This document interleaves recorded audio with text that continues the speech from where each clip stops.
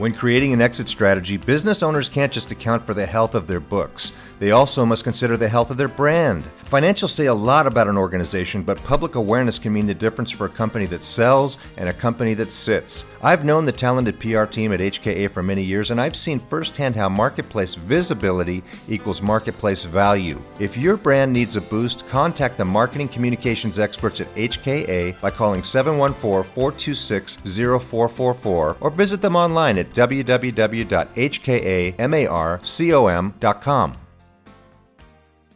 Hi, this is Bill Black from the Exit Coach Radio Show. Last year, a business owner friend of mine died suddenly and tragically, and his family was unprepared. In his honor, I'm giving away 1,000 of my ebooks entitled Business Continuity, 5 Steps to Protect Your Family, free. All you have to do is text the word family to 44222. That's family to 44222. Don't let your family be the victim of an unplanned business. Text family to 44222 for this free information today. Welcome to the Exit Coach Radio Show, the show for baby boomer business owners who are looking for cutting-edge information as they plan their 3 to 10-year business succession and exit. Every week, we interview top professional advisors for their best tips, strategies, and precautions so you can be well-planned. And don't miss our 1-minute Exit Coach tip of the day on ExitCoachRadio.com. And now, here's your host, the Exit Coach, Bill Black. Well, welcome, everyone. Thanks for joining us today. I'm real excited about my next guest. She's Holly Green from the Human Factor, Inc., and we're going to talk about using your brain to win in a hyper-paced world. And again, this is a topic we hear about all the time.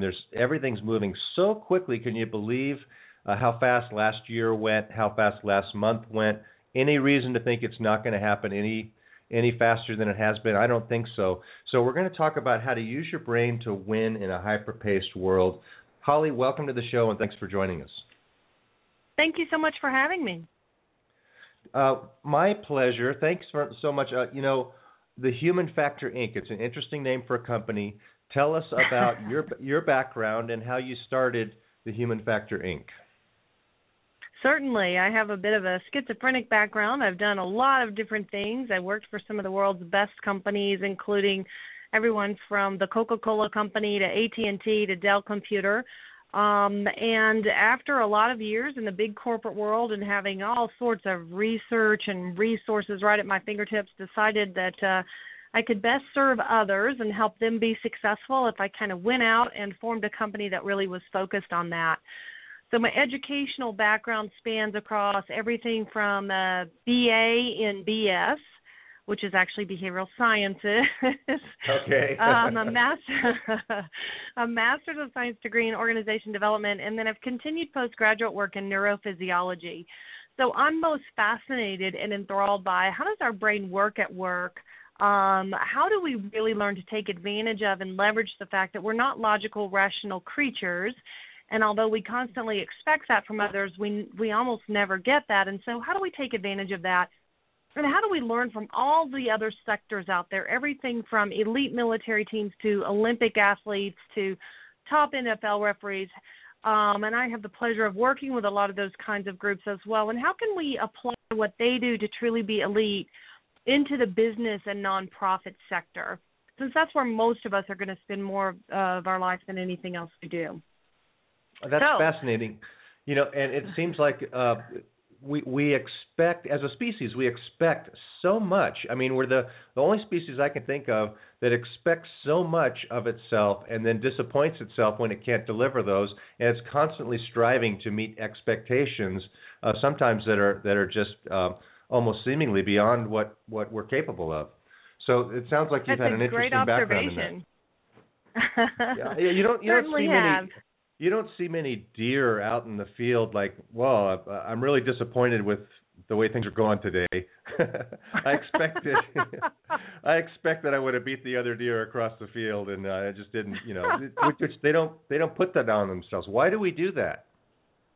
Isn't that funny? It is a fascinating thing, and I've never really quite looked at it through that lens, but that's a really good one, I think. Listen, our deepest and most core instinct is to win. It's what drives survival. It's what drives so much of what we do each and every single day. And, oftentimes we have this definition of winning that means other people have to lose. And certainly if we look at sports and some other sectors, that would be the case. It doesn't have to be the case at work. It doesn't have to be the case in our individual and personal lives either. And so winning can mean, the high tide rises all boats. I'm a really big believer there's more than enough to go around for all of us. And so it's how we define winning, how focused we are on it, and how we make sure that we're structuring all of our time and attention to really move towards it each and every moment.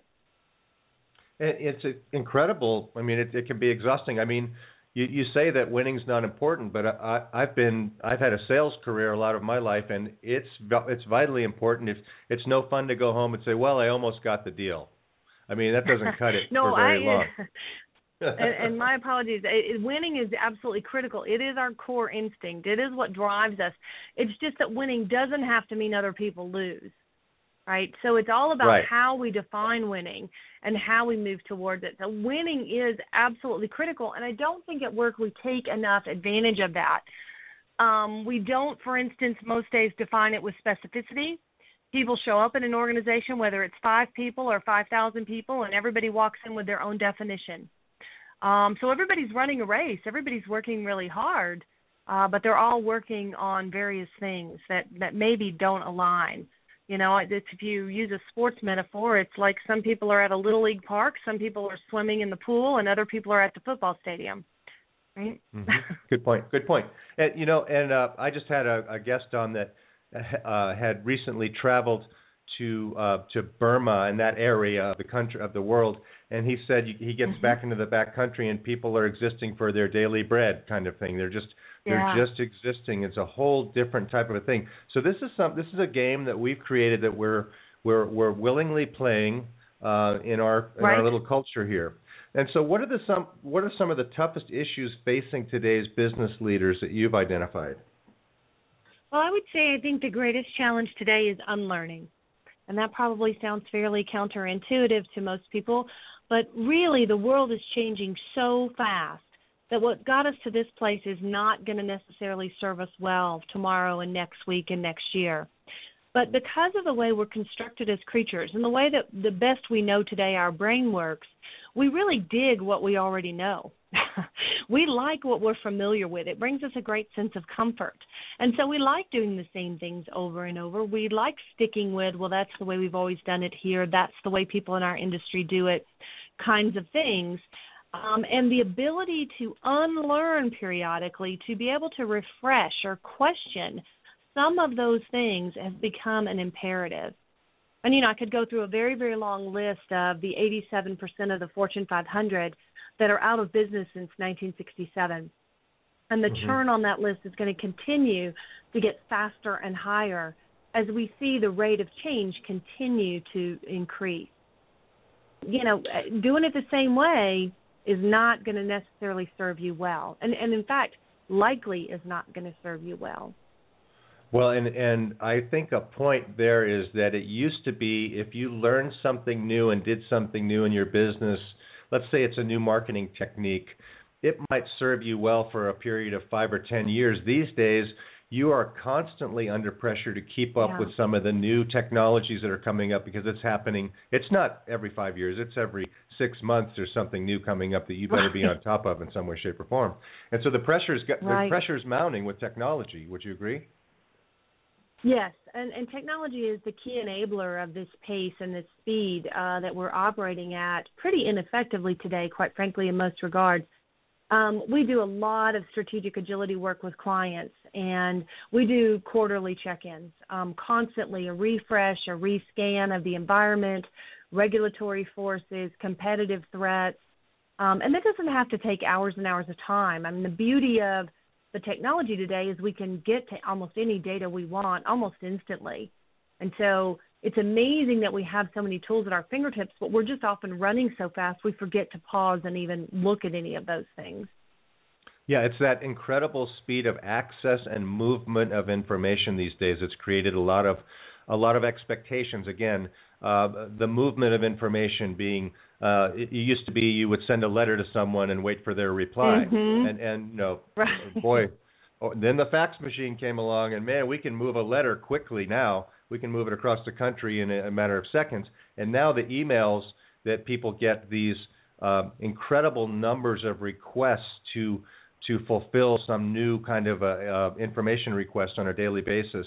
And it's really taxing a lot of people. Now, a lot of our audience is age 50 plus, business owners, and they're starting to think about, you mentioned unlearning what they've been doing for the last 20, 25 years, maybe longer, and starting to learn a new way of what they're going to do with their time and their life. So there's a whole different topic we can talk about. But let's talk about how we can use our brains better. How can we use our brains a little bit better no matter what we're doing? Well, our mantra is pause, think, and focus. So we always tell people your brain loves when you visit, and you slow down enough to really think. And it does require some time and some space. And it's a fascinating thing that is mostly what's gotten stripped away from most of us. These pressures that we do collude with tell us that we don't have time to slow down and think, that we just got to run constantly.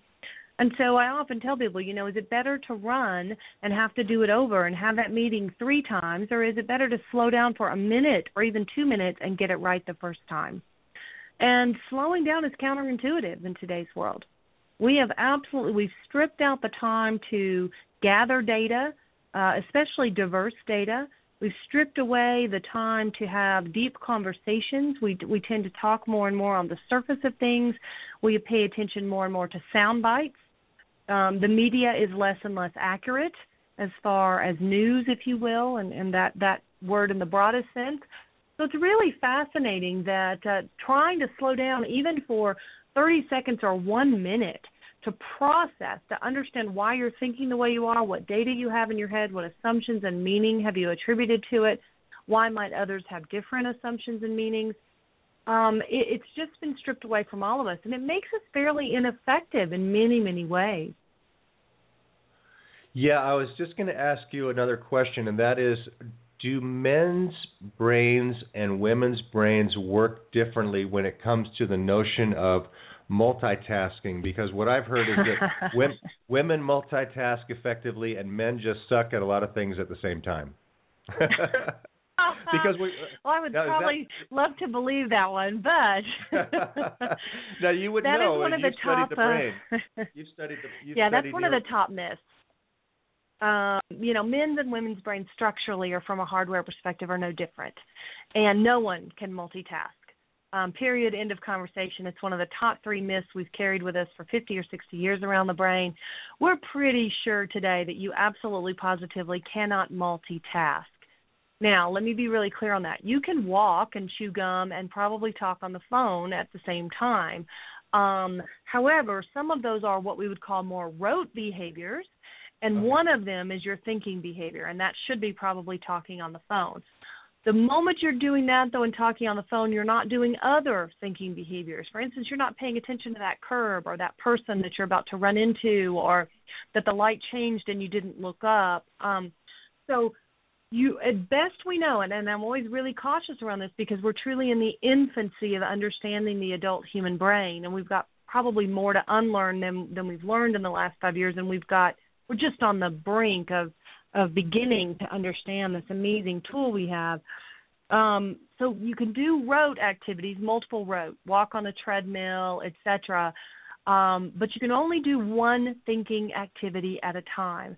And what happens when you're trying to do 2 thinking activities at a time is you're just switching back and forth. That's all.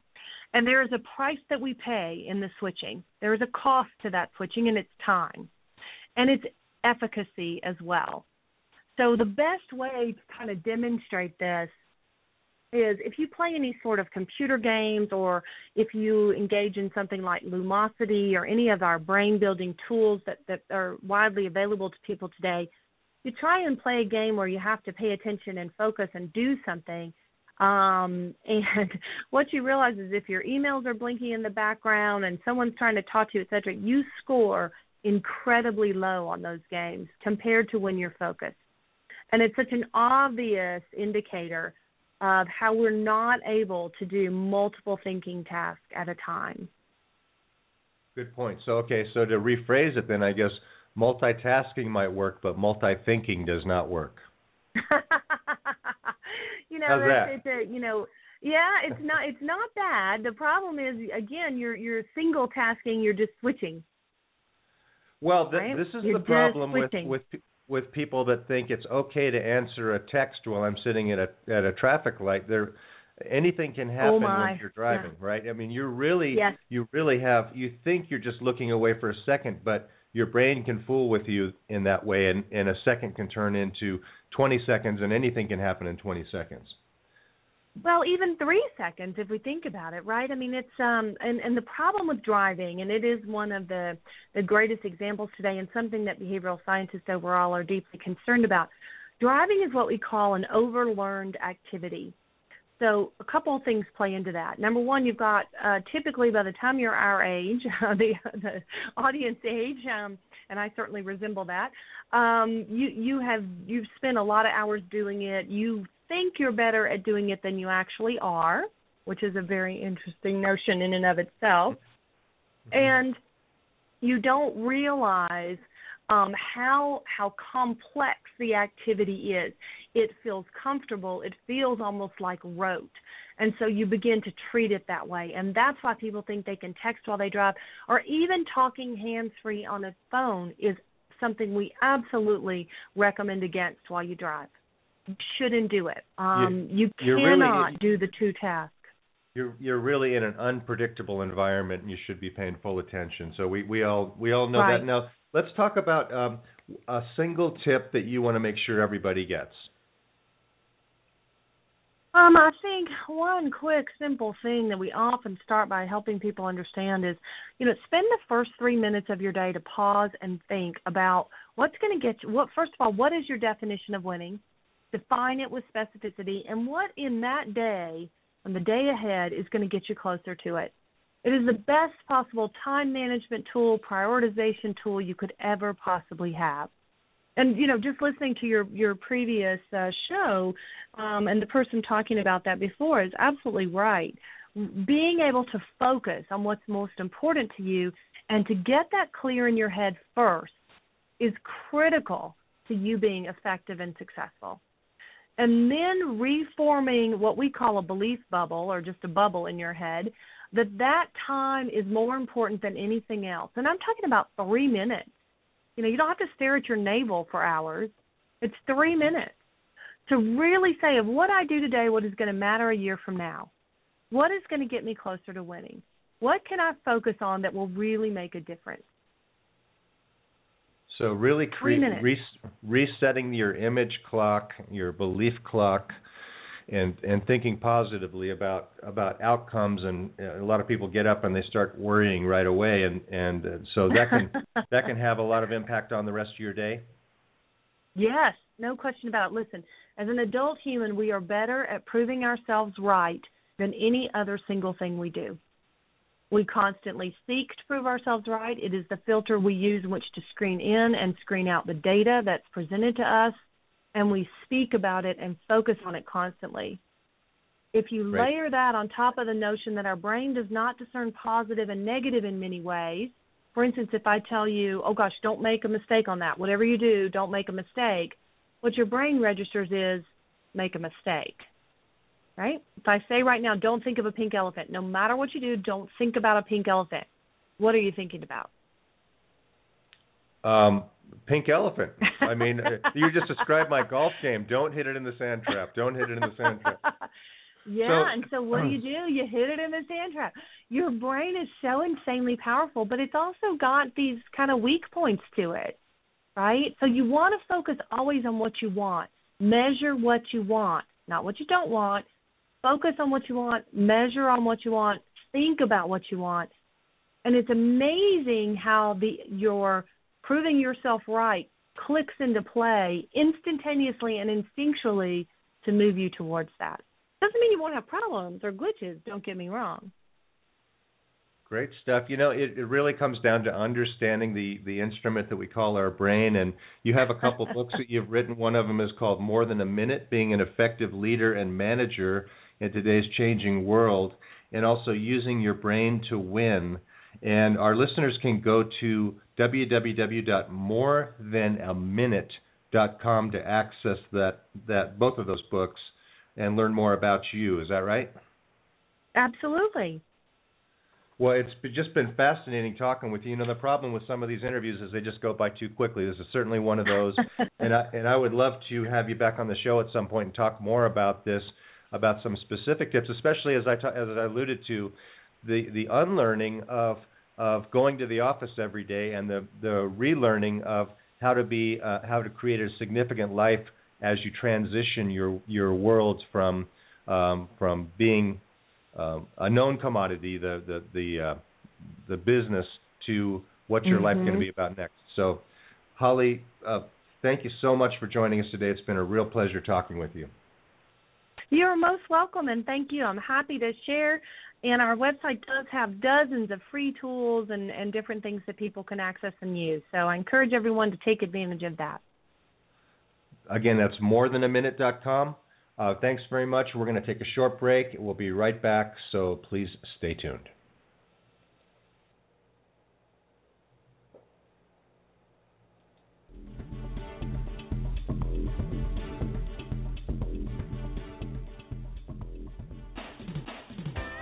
You're listening to one of many shows on ExitCoachRadio.com. We're interviewing advisors, authors, and thought leaders for their best tips, ideas, and precautions so you can be well planned. If you'd like to be a guest on any of our shows, go to guest.exitcoachradio.com. ExitCoachRadio.com. Come listen for a minute.